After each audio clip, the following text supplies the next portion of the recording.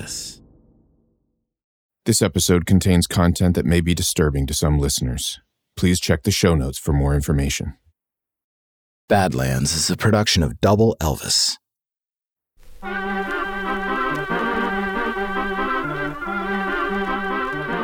The stories about downhill skier Spider Sabich are insane. In the early 1970s, he was one of the most popular athletes in the country, and a major reason why skiing went mainstream. The piles of money he made from skiing enabled him to build a house in one of the most exclusive gated communities of Aspen, Colorado, next to famous neighbors like John Denver. Speaking of piles, the liberal mountain city that he called home was quickly gaining a reputation for two kinds of fresh powder. Like many wealthy, beautiful people in Aspen, Spider played as hard as he worked. And just when his fame and wealth reached a tipping point, he was shot and killed in his own house by his equally beautiful girlfriend. Spider's murder would become one of the most shocking and polarizing crimes of the decade. Spider Sabich was involved in some of the greatest sports moments of all time. Unlike that clip I played you at the top of the show, that wasn't from a great sports moment. That was a preset loop from my Mellotron called Snow Bunny Shakedown, MK2. I played you that loop because I can't afford the rights from NBC to a broadcast of a hockey match between the Philadelphia Flyers and the Montreal Canadiens when Bobby Clarke scored his first hat trick. And why would I play you that specific slice of toothless cheese could I afford it? Because that was one of the biggest sporting events on February 17, 1973.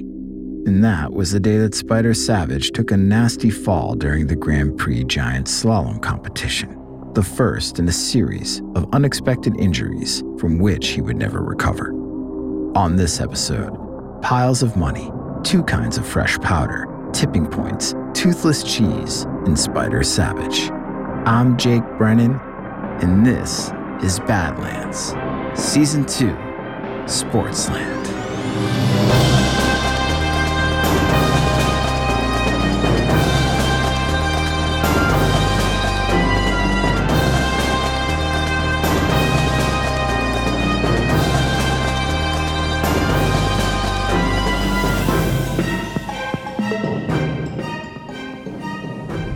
Gary Cooper bent over to strap his boots into the bindings of his skis. He pulled his goggles down over his eyes and made sure his nondescript black ball cap was tight around his skull. He felt the wind blow snowflakes against his cheeks. He inhaled a deep breath of mountain air, and there was no one else around. It was just him and Mother Nature. And then he dug the blades of his skis into the fresh powder and began his descent down the mountain. Aspen, Colorado, 1949. Like many Hollywood celebrities, Gary Cooper loved Aspen. Aspen was heaven on earth. In the middle of the Rocky Mountains, some 8,000 feet above sea level, Gary Cooper could be just another anonymous face mingling with the locals. No one asked him what it was like to work with Ingrid Bergman.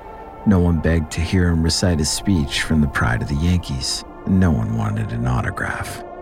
In Aspen, Gary Cooper could just be Gary Cooper, the man, not the celebrity. In Aspen, Gary Cooper was rich, he could have what he wanted, and he could do both without being bothered. It wasn't just heaven on earth, it was the American dream.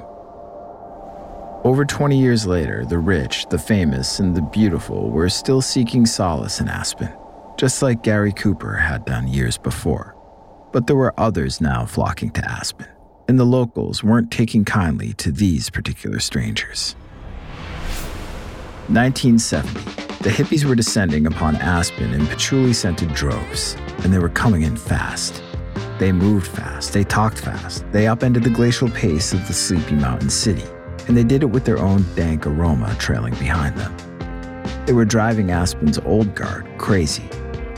Tensions between the counterculture longhairs and the bastions of classical decorum reached such a fever pitch that there was actually a court case brought on by a local restaurateur, Guido Meyer, who wanted to evict the hippie scourge to the city limits. Wherever Guido turned, there were more of them, and they scurried from ski slope to bar stool and back again, and they were multiplying like rabbits. "They're all over the place," Guido actually shouted in court, "and they're filthy, they haven't washed, and they smoke dope." Of course, progressivism prevailed. Guido Meyer lost his case, and he went back to being a cantankerous local character. He also kept a loaded gun under the front counter of his restaurant, just in case he had to defend himself against the invading hippie mob. Another of Aspen's armed denizens at this time was none other than Hunter S. Thompson, the drug-gobbling gonzo journalist who had recently published his first book, Hell's Angels, and had yet to begin his now legendary tirades of fear and loathing for Rolling Stone magazine. Like Guido Meyer, Hunter S. Thompson had his own thoughts about the people in the city he was currently calling home. And also like Guido Meyer, Hunter made sure his opinion on those people was heard loud and clear. To Hunter, Aspen was a hellbroth of graceless thieves, a city full of greedheads, fun hogs, and most dastardly, land rapers. He saw the natural beauty of the area exploited by landowners and land developers whose capitalist-hungry visions involved gradually obscuring the breathtaking views with more buildings. Hunter wanted to preserve Aspen as a place where anyone, no matter their social class or bank account balance, could imbibe and indulge in the good life surrounded by the majesty of the natural world. Like any good consumer of vast quantities of illegal substances, Hunter knew that it was much more interesting to ponder snow-capped mountains and high-rise office buildings while under the influence. And so, Hunter S. Thompson, the man who would soon pack an entire pharmacist's inventory into the trunk of a Chevy Caprice and hallucinate his way to Las Vegas and back, decided to run for sheriff of Aspen. Technically, Hunter ran for sheriff of Pitkin County, but the county seat was Aspen, which was also its largest city. The posters around Aspen read, "Thompson for sheriff," and featured a fist clenched in Black Power style, grasping a peyote button set against a sheriff's badge. Hunter ran not as a Democrat or a Republican, but as a member of the Freak Power Party, a political designation of his own creation. As sheriff, Hunter S. Thompson promised to 1. Tear up all the streets and replace them with grass. 2. Legalize the other kind of grass and chastise dishonest drug dealers by putting them on display in public stocks. In Hunter's own words, no drug worth taking should be sold for money. Rename Aspen Fat City so as to dissuade any more deep pockets from continuing to monetize the natural beauty of the land, fucking land rapers. And 4, considering the trigger-happy shit show of the Democratic National Convention in Chicago only 2 years prior, he disarmed the whole damn police department. And just to fuck with Aspen's old guard some more, Hunter went and shaved his head simply so he could point to his opponent, an old guard conservative incumbent, and refer to that opponent's crew cut as the mark of a long-haired hippie.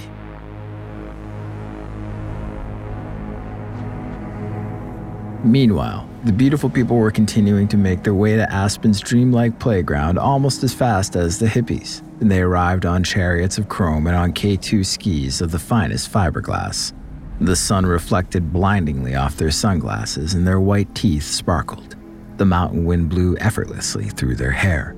The beautiful people didn't have an elected leader or designated representative, but Vladimir Peter Sabich Jr., Aspen's preeminent professional skier and perennial babe magnet, would do just fine. Long blonde hair, huge smile, confidence, and sex appeal galore, he had it all. Everyone called him Spider, a nickname he'd received by his father at birth on account of his skinny arms and legs. As an adult, Spider's handsome face and athletic physique was more curly-locked Greek Adonis than spindly arachnid. Spider was so handsome, in fact, that when Robert Redford played a character loosely based on Spider in the 1969 film Downhill Racer, it was tough to say who was prettier, the Sundance Kid or the Aspen Stud. Spider moved to Aspen in 1970, not just because he was a downhill phenom and Aspen was ground zero for serious skiers, but also because Aspen was ground zero for serious partiers. And Spider was a serious skier and a serious partier. In Aspen, the fresh powder wasn't just out on the slopes. Thank the hippies and the beautiful people for that. At chalets and bars and gated communities throughout the city, après-ski traded the natural snow of the big mountain for tinier piles of man-made snow. A few toots of cocaine and your legs had all but forgotten about the day's strenuous activities. A few more toots and the party could last well past the evening into the next morning. And while the beautiful people partied and the hippies concocted utopian dreams in the shadow of Buttermilk Mountain, the conservative old guard attempted to fight the tide. As Election Day approached, the city's Democratic and Republican parties put aside their differences for a rare moment and came together in solidarity. They both hated the hippies. They were jealous of the beautiful people, and they sure as shit didn't want Hunter S. Thompson as their sheriff. On the evening of November 3rd, 1970, from inside the Hotel Jerome, Hunter, draped in an American flag and with a blonde wig propped on top of his bald head and his signature Targar cigarette filter dangling from his lips, conceded the election to his challenger. Then, he looked at the small crowd of freaks gathered around him and said, "Unfortunately, I proved what I set out to prove, that the American dream really is fucked."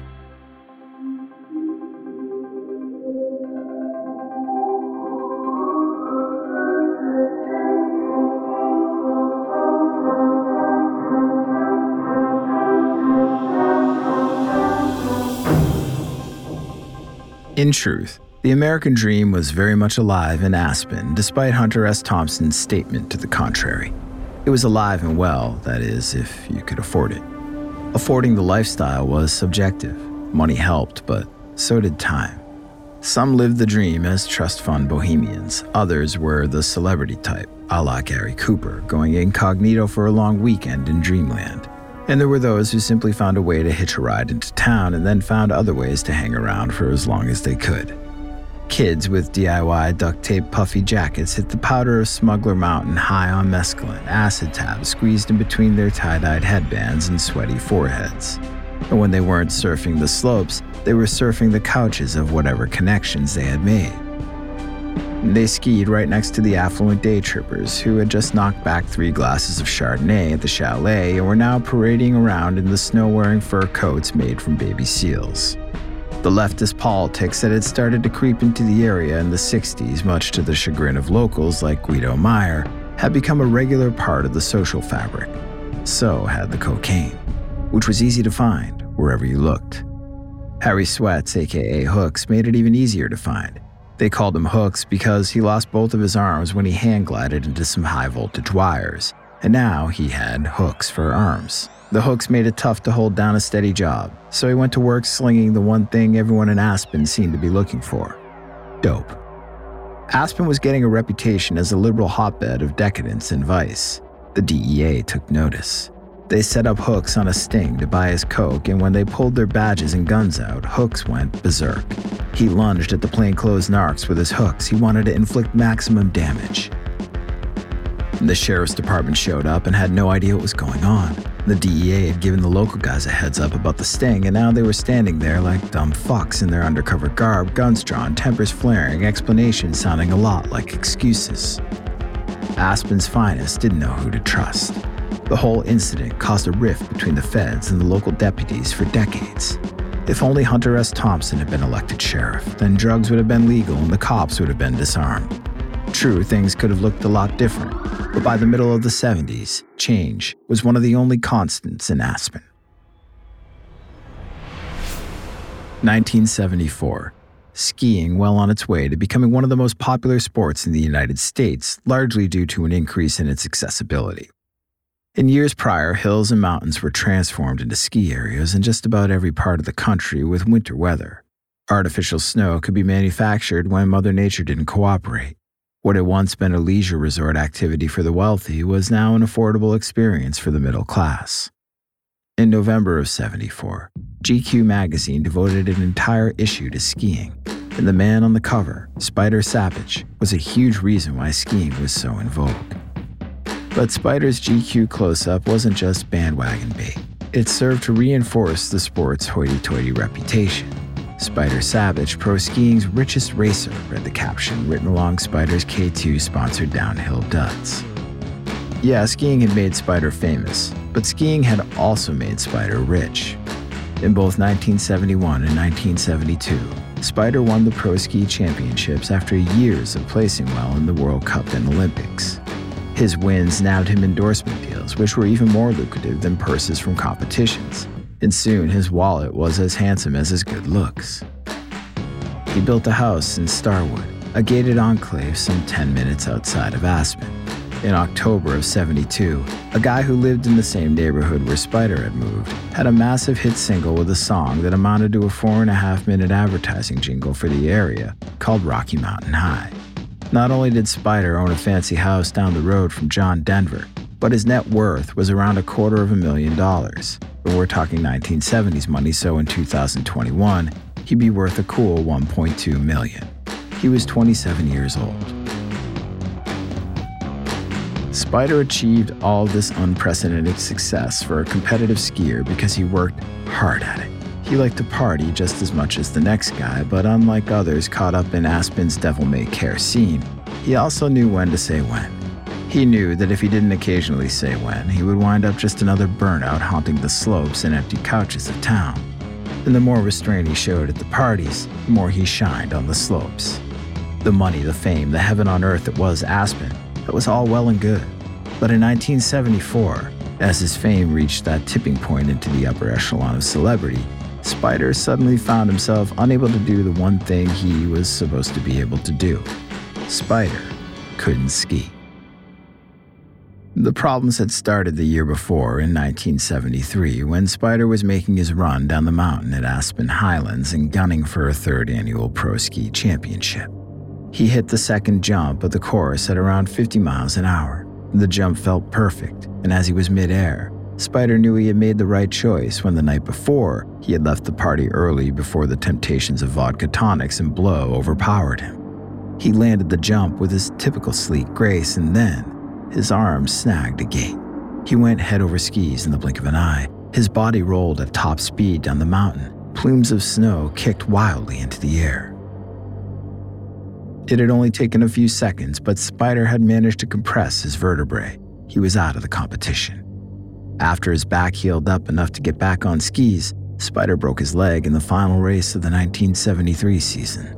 Then he busted his knee, which required surgery, and now on the eve of 1975 and his 30th birthday, it looked like he'd have to sit out an entire season of slalom races.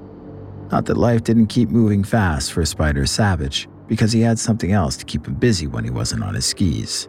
Her name was Claudine Longet.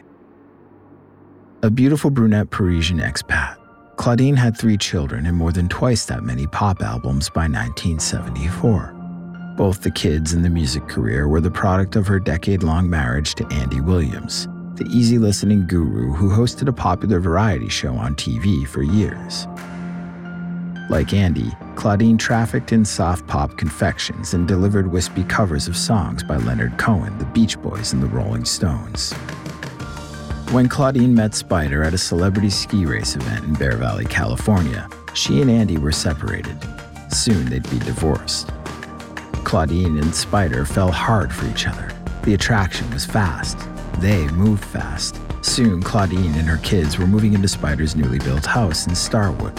Suddenly, the idea of downtime, recovering from injuries, didn't seem so horrible to Spider, especially with a girl like Claudine on his arm. Maybe the months it would take to recover and get back on the slopes would actually go by fast. To those on the outside, Spider and Claudine lived a fast life.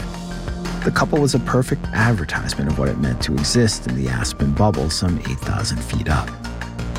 They were beautiful, rich, famous, and they represented a life that few had and many could live vicariously through. It seemed perfect. It seemed that freak power party members be damned, the American dream was alive and well in Aspen, Colorado. But it wasn't that simple. First, Spider had grown used to living the bachelor high life in Aspen. He was also used to being a local celebrity, one who was in high demand at every party and every scene on and off the slalom course. Having Claudine and her children around was an adjustment that he had to make, and it wasn't always easy. Second, Claudine wanted to be Spider's first priority. She wasn't about to play second fiddle to the partygoers who also wanted to enjoy his company, or even to the physical therapy routine he had to adhere to in order to get himself skiing again. Fuck the other people and fuck skiing. She would be his number one. She didn't even have to say it. One evening, Spider and Claudine attended a packed house party with friends and other local characters. Spider was talking with his friend and world pro skiing publicist Jim Lillstrom. Spider had officially dropped out of the 1975 season, but was hatching plans to return stronger and better than ever for '76. The glass came from behind Jim's back. It came at Spider fast. First, it brushed the hairs on the back of Jim's neck and grazed his ear. It smacked Spider square in the chest, and it was half full, so red wine splashed all over Spider's shirt, and the glass fell to the ground and shattered. Jim turned around. Claudine was fuming. Spider wiped the red wine from his shirt. He forced a smile, those radiant teeth coming out to play, and said, "Jim, I think Claudine is trying to get my attention." We'll be right back after this word.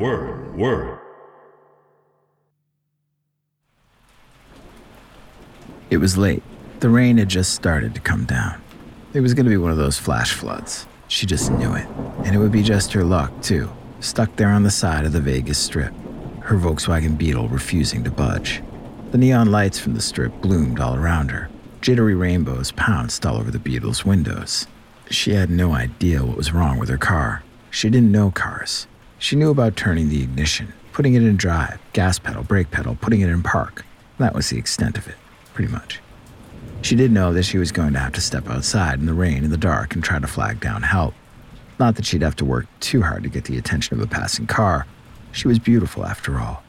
Not quite 20 years old, and the long leather boots she still wore from her shift dancing at the Tropicana were an added value attention getter. The limousine slowed as it approached. Jet black, raindrops rolled off its finely waxed exterior. The man riding in the rear seat rolled his window down. He didn't know cars either. He had a guy for that. But he did know he was in the right place at the right time. Las Vegas, 1960. That woman may or may not have been Claudine Longet, broken down and looking for better luck on the side of the Sunset Strip. And that man may or may not have been Vegas Strip mainstay Andy Williams, Mr. Lonely Street himself in the limousine stopping to help. And that serendipitous moment may or may not have been the moment that the two met, locked eyes, and knew in a flash that they would be married in less than a year. But no one really knows. Because even though Claudine and Andy would take great pleasures in telling that story over and over again, after they officially became husband and wife in 1961, it always seemed a little too perfect, too contrived, too storybook. In fact, those who were really close to the couple knew that Andy probably first encountered Claudine at the Tropicana in Vegas, where she worked as a dancer. Claudine had been discovered dancing on French television at the age of 17 by Lou Walters, American nightclub impresario and father of TV broadcaster Barbara Walters. As Andy's wife, Claudine moved on to a career as a pop singer. She had 4 hits on Billboard's Hot 100. She regularly appeared as a guest on the Christmas specials of Andy's hit TV show. She knew her way around that elusive American dream. And she knew that sometimes reality was so rarefied that it felt more like a dream. Reality could be a dream, a good story, an unknowable story, like the one about her Volkswagen Beetle breaking down on the side of the strip. Or the other one, the one about the day she walked in on Spider Sabich while he was preparing to take a shower, with a gun in her hand. May 21st, 1976. Spider Sabich had spent the better part of the day out on the slopes. He was working on getting his endurance back. For the past year, he had remained the most popular professional skier despite being sidelined by his injuries. But it had been too long. He missed the feeling of flying down the mountain. Brisk Aspen air in his face and plumes of snow dusting up behind him. His comeback was a long time coming. He thought of Bobby Baum back in '64, taking that slap shot from Gordie Howe that broke his leg right in the middle of Game 6 of the Stanley Cup Finals. Bobby had his leg taped up in the locker room, and then he went back out on the ice, broken leg and all, and scored the game-winning overtime goal that forced a Game 7. And then Bobby and the Maple Leafs went on to win the Cup the next game.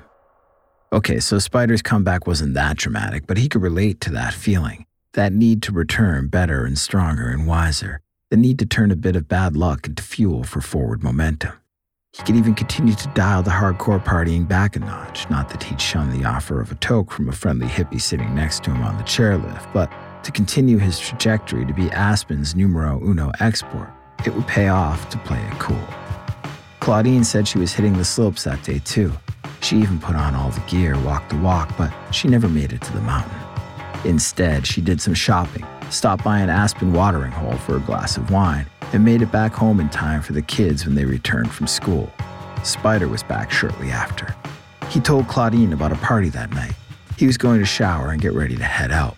He was planning more on networking than partying. According to one account, he told Claudine that he'd be going to the party alone.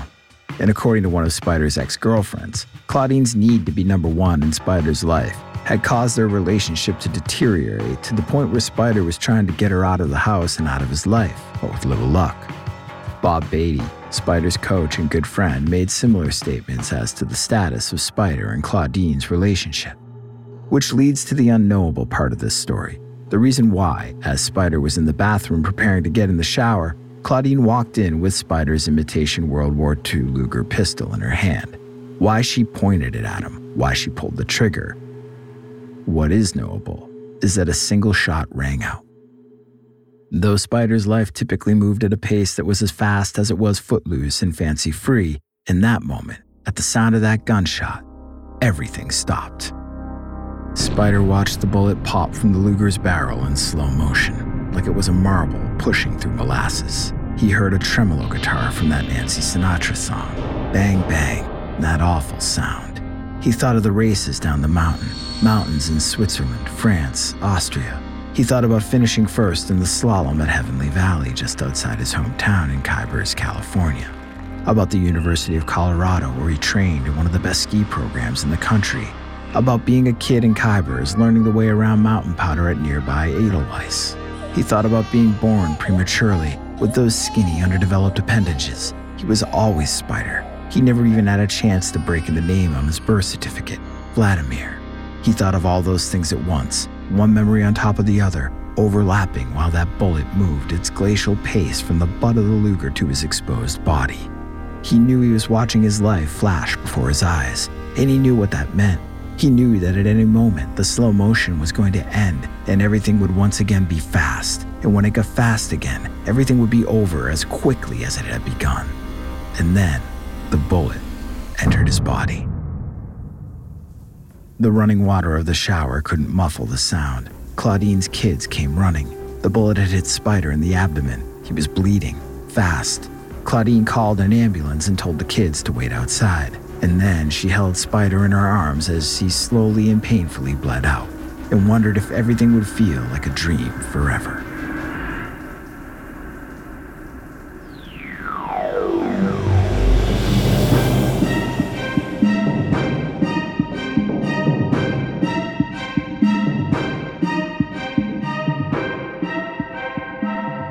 Mick Jagger felt the way he always felt when the Rolling Stones completed a great take.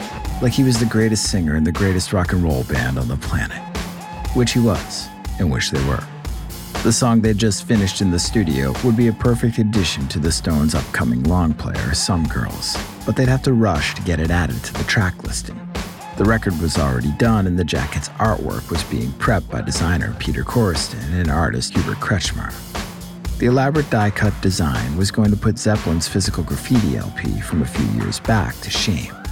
The cover art featured the dolled-up faces of the members of the band alongside faces of female celebrities like Marilyn Monroe, Farrah Fawcett, and Lucille Ball. You could reverse the direction of the inner sleeve in order to get a different selection of faces peering out through the 20 die-cut heads on the outer sleeve. And Mick wanted to add one more face to the list of female celebrities, Claudine Longet. The new song they tracked was called Claudine, and it was a thinly veiled attack delivered as a white-hot Jerry Lee Lewis boogie. Like much of the world, Mick could hardly believe the verdict in Claudine's trial for the murder of Spider Sabich when it was announced the year prior in January of 1977. Claudine had been found guilty, not of homicide or manslaughter, but of the reduced charge of negligent homicide, a misdemeanor, maximum sentence of 2 years and a $5,000 fine. Even harder to believe, Claudine was only sentenced to 30 days in prison. She actually got to choose which days she wanted to serve. She chose mostly weekends. She was even allowed to repaint the walls of her jail cell when she found them lacking in vibrancy. But despite the fact that many residents of Aspen, including the mayor, had begged off jury duty because they thought Claudine Longet was guilty, and despite how it now appeared that she may have gotten away with murder, the lawyers had bad news for Mick and the boys. They were concerned that the song wasn't veiled thinly enough. Plus, the lines about Claudine shooting Spider through the head and through the chest were just not true. Mick was taking a little too much artistic license. Saturday Night Live had recently been threatened with legal action when they poked fun of Claudine's trial in one of their not-ready-for-primetime sketches titled The Claudine Longet Invitational. Sure, the Rolling Stones were provocateurs of the highest order, but there were even some things, some girls, that the Stones couldn't touch. Claudine had maintained her innocence through the trial. She told investigating detectives that their relationship with Spider was not as rocky as people thought it was. And she testified that on that fateful day, she had simply asked Spider to teach her more about how the gun worked when it accidentally went off. End of story. There may have been more to the story, but the local sheriff's department, not run on freak power, mind you, fucked up not once but twice. They collected a blood sample from Claudine, a sample that the prosecution claimed would prove that she was high on Aspen's second favorite white powder when she shot Spider, and they got that blood sample without a judicial order. And they seized her diary, which included many statements that contradicted her assertion that all was hunky-dory in her love life. They got that without a warrant, and neither piece of evidence was admissible. Claudine remained a resident of Aspen, even though much of the city did not attempt to disguise their disgust. Everyone hates her, one of Aspen's residents told Newsweek. Even Hunter S. Thompson, one-time candidate for sheriff and full-time gonzo, offered up his opinion on the trial and its aftermath. He said the killing of Spider was like Aspen fouling its own nest. In Spider Sabich, the unofficial representative of the beautiful people of Aspen, the guy in high demand at every party, the athlete who passed the skiing bug on to everyone from Robert Redford to GQ, was gone. It was not lost on many of Aspen's residents that the same American dream that Spider Sabich was supposed to be living was the very one that allowed Claudine Longet to walk as a free woman. Maybe Hunter S. Thompson was right. Maybe the American dream really was fucked. For Spider, it wasn't just that the game was over. It was the whole damn dream. I'm Jake Brennan, and this is Badlands.